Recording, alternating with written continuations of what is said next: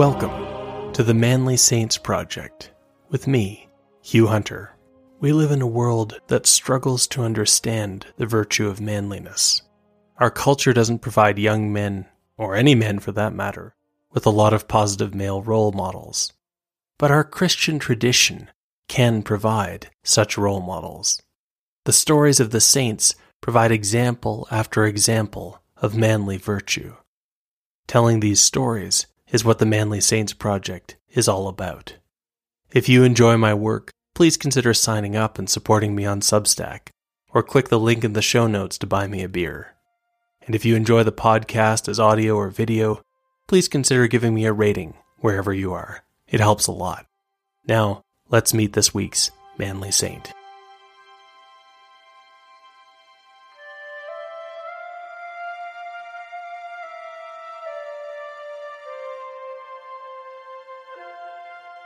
Join me today to meet the patron saint of politicians and statesmen. Name: Sir Thomas More. Life: 1477 or 8 to 1535. Status: Saint. Feast: June 22nd. The year was 1518. And Thomas More was being invited, some would say pressured, to come and work for King Henry VIII of England. Henry VIII was shedding his rowdy entourage and taking on a more kingly demeanor. Who better to become his advisor than England's most famous humanist? But More's first inclination was to turn the king down. More had already accomplished more than most, and the king could offer him little that he did not already have. Many people went to court to get rich. Thomas More was already wealthy. In fact, to go into the king's service would mean taking a big pay cut. Other people went into the king's service for the sake of honors. But More had already earned so many titles and distinctions that he didn't need any more. For others still, going into the king's service meant freedom. For More, it meant the opposite. He was currently a powerful man in the fairly free city of London. Working for the king meant less freedom, not more. There was also the off chance that if More went to work for Henry VIII, the king might do something that would put More's faith to the test. But that at least seemed unlikely. No one was more Catholic than Henry VIII. In 1521, the king would write an attack on the new Protestant theology emerging in Europe.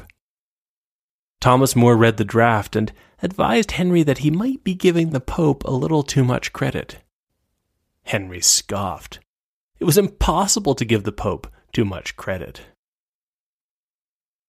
King Henry didn't have anything to tempt More to come work for him. But as More considered the offer, he looked at it from the point of view of duty rather than personal gain. Not duty to the king. More's thinking was bigger than that. He began to think of his duty to Christendom as a whole and to the church. Perhaps, as advisor to the king, he could address the great issues of his age. More said yes. The reason why Henry VIII wanted Thomas More to come and work for him was that by this time, More was among the most accomplished men in England. More hadn't been born to greatness. He came from a middle-class family. His father had pulled strings and landed him a job as a page for the man who was, at the time, the Lord Chancellor of England. The job meant learning all the little details of ceremony and custom, and watching how powerful nobles behaved and expected to be treated. Thomas was drinking it all in. Powerful men occasionally liked to joke with the pages, or ask them hard questions that put them on the spot. When they tried it with Thomas More, they found he could banter right back with them stepping in and out of their conversations to do his work. The Chancellor was so impressed with his young page that he saw to it that Thomas More had a spot at Oxford University. After 2 years at Oxford, Thomas More came back to London to finish his studies in law. At first, his father was delighted. But after graduating, Thomas More did something that disappointed his father. He kept studying. More was studying the work of the Renaissance humanists, whose attitude is often summed up in the Latin phrase ad fontes, which means to the sources. These sources were the Greek and Latin texts of the ancient world. The focus on the sources was what separated the Renaissance from the Middle Ages. It wasn't that Greek and Latin sources had been neglected or lost during the Middle Ages, of course. The difference was a difference of intent. The medieval project, really the core idea of medieval thought, had been to take Greek and Roman sources and meld them with Christianity. A thinker like St. Thomas Aquinas quotes Aristotle just as he quotes the Bible. The whole point is to make Aristotle and Scripture speak with one voice. But the Renaissance recognized that such a reconciliation was bound to leave some sources out. And maybe the medieval project had become a little bit stagnant. So, the solution was to return to the sources, ad fontes, and re-examine them on their own merits. Thomas More spent the next few years drinking in these humanist ideas. He studied Greek, philosophy, history, theology, and literature. In a few years, his command of Greek was so good that he befriended, then collaborated with, Europe's most famous humanist, Erasmus. For a few years, More wondered whether he was being called to the priesthood. He prayed and thought and found that the answer was no. And so, several years late, More finally did what his father wanted him to do. He opened a legal firm, he got married, and he went into local government. More would be one of the men who would show that the liberal arts were not only a luxury. They could be the makings of a statesman. At first, More took what he could get as far as local government went. He was put in charge of London's sewers. But, in the course of his work, he ended up dealing with an association of London's merchants. The merchants were so impressed by More that they asked him to represent them to Parliament. He did, and started making connections at Parliament. Soon, More entered Parliament himself. Other guilds and organizations asked More to lead them, and he did. Then, the City of London asked More to take on a law enforcement role as under-sheriff. He gained a reputation in London as a man who was fair, merciful, and who enforced the law rather than helping his friends. Later, the playwrights of London would remember him as the best friend that the poor e'er had. By now, More was busy all the time, traveling abroad to conduct guild negotiations, then returning to his complex life in London. And as More went from one honor to the next, he kept up his scholarship. He and Erasmus translated Greek satires. More wrote poetry. He also wrote philosophy, including what is today his most famous work, Utopia, about a faraway land governed, perhaps, on rational principles. More's title is a Greek pun, and it frames the concept of utopia to this day. The ending of the word, topia, comes from the Greek topos, which means place. But the U in utopia could be one of two Greek words. It could be eu, which would render the meaning of utopia as good place.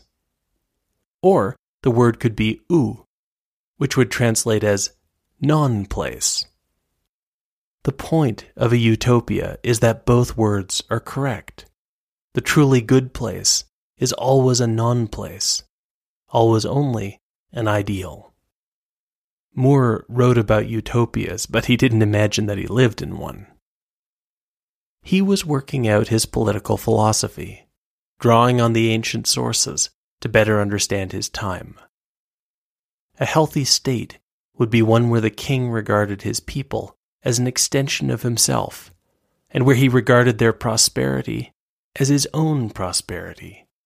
Moore put it like this: "A devoted king will never lack children. He is father to the whole kingdom. And so it is that a true king is abundantly blessed in having as many children as he has citizens." So, Thomas Moore, in his 40s, was a man of intellect. He wasn't physically imposing, standing at average height with a thin beard, dark hair, piercing gray-blue eyes, and, rather incongruously for a scholar, rough hands you'd expect to see on someone who worked with them. He smiled easily. Moore could be very funny, but he always spoke with precision and self-control. When other people panicked, he was calm. Moore's son-in-law lived in the family home for 16 years, and in all that time, he said, he never once saw Moore lose his cool. No wonder Henry VIII wanted such a man at his court. Why, though, did Moore agree to work for Henry? The answer is that Moore hoped to address two major problems. The first problem was war, pointless war.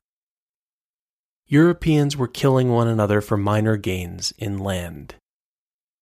As Europe's attention was focused inward, the Christians of Constantinople had fallen to the powerful Ottoman Turks a few decades before Moore's birth.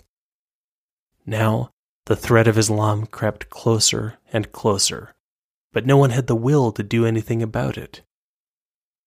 As advisor to a powerful king, Moore could push for peace in Europe and a refocusing on the common enemy. The second problem was reform in the church. The church should have been calling Christendom to its senses. Instead, it had become corrupt. Over in what would become Germany, a priest named Martin Luther was risking excommunication by blasting the church hierarchy for their many mistakes. But the truth was that Luther had a point. The church did need reform. The question was how to do that without destabilizing Christendom. Moore hoped that working for King Henry would let him address those two problems. But before taking the job, Moore spoke to Henry about his reservations. What would happen, Moore asked, if he found that in the king's service to God pulled him in one direction, and service to the king in another? "Easy," said Henry. "Follow God." As Moore would later report, Henry said that he should look first unto God, and after God unto him.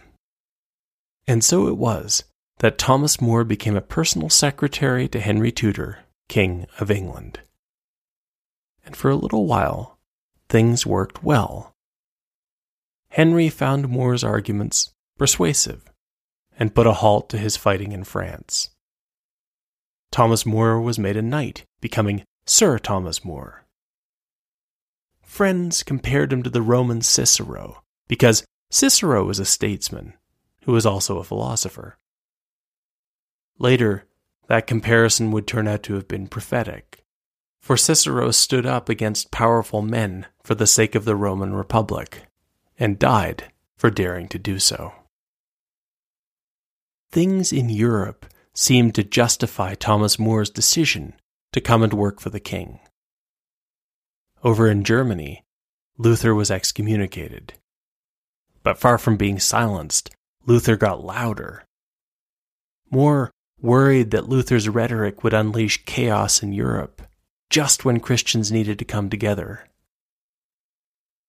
And as if to emphasize the point, in 1522, the might of the Ottoman Turks descended on the island of Rhodes, the headquarters of the Knights Hospitaller, who had been in a fighting retreat from the Holy Land for 300 years. The Knights were driven back to the island of Malta, where they prepared to make their last stand. But Europe's attention was elsewhere, in Germany, where, exactly as More had feared, Luther's writings were making ordinary people question the place of the Church. This created a power vacuum, and that vacuum led to chaos. Revolution washed over modern Germany, Switzerland, and Austria, the so-called peasant revolts. It was a bloodbath. Soon, 60,000 peasants had died, and Luther was trying to distance himself from the whole thing with his book, Against the Robbing and Murdering Hordes of Peasants. All but unnoticed in all this, in 1522, a new face had showed up in Henry's orbit. Two sisters had attended a royal tournament. Henry noticed one of them, a beautiful, petite woman in her late teens or early 20s. Her name was Anne Boleyn. Thomas More continued to grow in influence. In 1523, he became Speaker of the House of Commons. But More had noticed a flaw in King Henry that had him worried. Henry was very susceptible to taking bad advice from those who flattered him. More's friend, Erasmus, presented the king with a pointed gift, a translation of an ancient text about how to tell a friend from a flatterer. As the years passed, Henry VIII grew worried that his wife, Catherine of Aragon, had not provided him with a son to be his heir. Clearly the problem was not Henry. He already had an illegitimate son, Henry Fitzroy. Henry came to think that if only he could marry Anne Boleyn, he would have sons and all would be well. He set about trying to get his marriage annulled by the Church. In the meantime, More had risen to become the king's Lord Chancellor. Despite being busy nearly all the time, More liked to be in his office in the afternoons with the door open to anyone who wanted to come in and make a complaint or ask for help. The kindness he had shown to the poor in London was now on display for all. As Chancellor, More overturned a number of legal judgments that were legally correct but unfair. When judges complained, More invited them over for dinner, then went through the cases with them, asking them not what was legal, but what was right. They reluctantly found themselves agreeing with him, but protested that they were bound by the law. More told them to feel free to keep making such rulings. He would be happy to keep overturning them. More was busy pushing for peace in Europe, but with little success. He was having better luck with religion. More was promoting a sensible, literary form of Catholicism. He was also willing to take his own side. Protestants and Catholics were competing for the same souls, and More understood that to hesitate to use political power for his side meant yielding to the other side.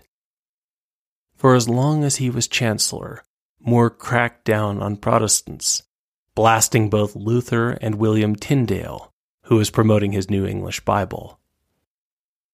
More read Greek too, and found the translation subpar. Looking for mistakes in Tyndale's Bible, he said, was a bit like looking for water in the ocean. As time passed, More realized his goals of peace and church reform were dependent on a third goal, fixing Henry VIII's marriage with Catherine. As More told his son-in-law, if it would secure these three goals, he would gladly hop into a sack and let his enemies toss him into the River Thames. But as Henry VIII's marriage grew more and more troubled, he was coming into conflict with his chancellor. It started with Henry VIII asking More for advice on the situation with Anne. Henry wanted the church to annul his marriage to Catherine. This was unlikely to happen because there was really nothing wrong with that marriage, and besides, Queen Catherine had powerful friends in Europe. More explained why an annulment was not a good idea, and Henry listened. But he kept coming back and asking the same question. More realized that there was only one answer Henry was really prepared to hear. When the church declined to annul Henry's marriage, Henry grew more and more angry. Then he took a drastic step. He nationalized the church, putting himself at its head. This also meant that Henry suddenly claimed many of the lands that had been given to churches and monasteries over the centuries. More watched in horror as Henry ruined everything More had been trying to build. By 1532, More had stepped down as chancellor. He wanted no part in what was happening. The next year, King Henry's marriage was declared invalid by the spineless Archbishop Cranmer. Henry married Anne Boleyn and crowned her queen. Thomas More refused to attend the ceremony. Things were changing so fast that the church had not yet caught up. Only a few years earlier, the Pope had been calling Henry VIII a defender of the faith. Now, the Pope began threatening excommunication. But Henry was doubling down on his new way. He insisted that everyone swear an oath that would establish Anne Boleyn's children as his legitimate heirs. More thought that the oath was probably wrong-headed, but since it stated that Henry was head of the church, More absolutely refused to sign it. And so, in 1534, More was arrested and imprisoned. More had now fallen from power, but he still had his learning. And so, for the next year, he used his literary gifts to wage a cultural war against what he saw as Henry's mistakes. More wrote work after work, and soon public opinion, especially in Europe, was turning against Henry. The Holy Roman Emperor at the time thought Henry was crazy to lose More's advice. The emperor, a man used to weighing the value of things, said that if More was his advisor, he'd sooner lose the biggest city in his empire than do without him. Of course, More also faced criticism for his principled stand. Some of his friends advised compromise. But More could see that if Henry had his way, it would be one compromise after the next. In one of his writings, published during his arrest, More made it clear where he stood and what he was willing to sacrifice. Although I know full well my own frailty and the natural faintness of my own heart, if I had not yet trusted that God would give me strength rather to endure all things than to offend him by blasphemously swearing against my own conscience, you can be very sure I would not have come here. The king's new advisors realized what needed to be done. They found a man named Rich to testify that he had heard More making treasonous remarks about the king, in Rich's own words, maliciously, traitorously, diabolically. It was a ridiculous accusation since the famously close-lipped More hardly even knew Rich. Even if More had been treasonous, Rich would not have been his confidant. In the trial, More tore the evidence against him to shreds. But the trial was only ever going to finish in one way. More was found guilty of treason, and the punishment was death. And so it was that Sir Thomas More, humanist, once Lord Chancellor of England, found himself climbing the rickety stairs of a platform where he would be beheaded. Even the executioner was a little intimidated and uncertain, but More encouraged him to do what he had to do. More was thinking of another saint, another lawyer, who had gone to his death centuries before, Saint Cyprian. Taking a leaf from Cyprian's book, More also tipped the executioner. More died in a world where a corrupt status quo was resisting a reform movement that threatened to burn everything down. More's middle way would have turned England into a bastion of tradition, Christendom's fortress. But with his death, that middle way became harder and harder to follow. His last words would echo through Europe. I die the king's good servant, and God's first.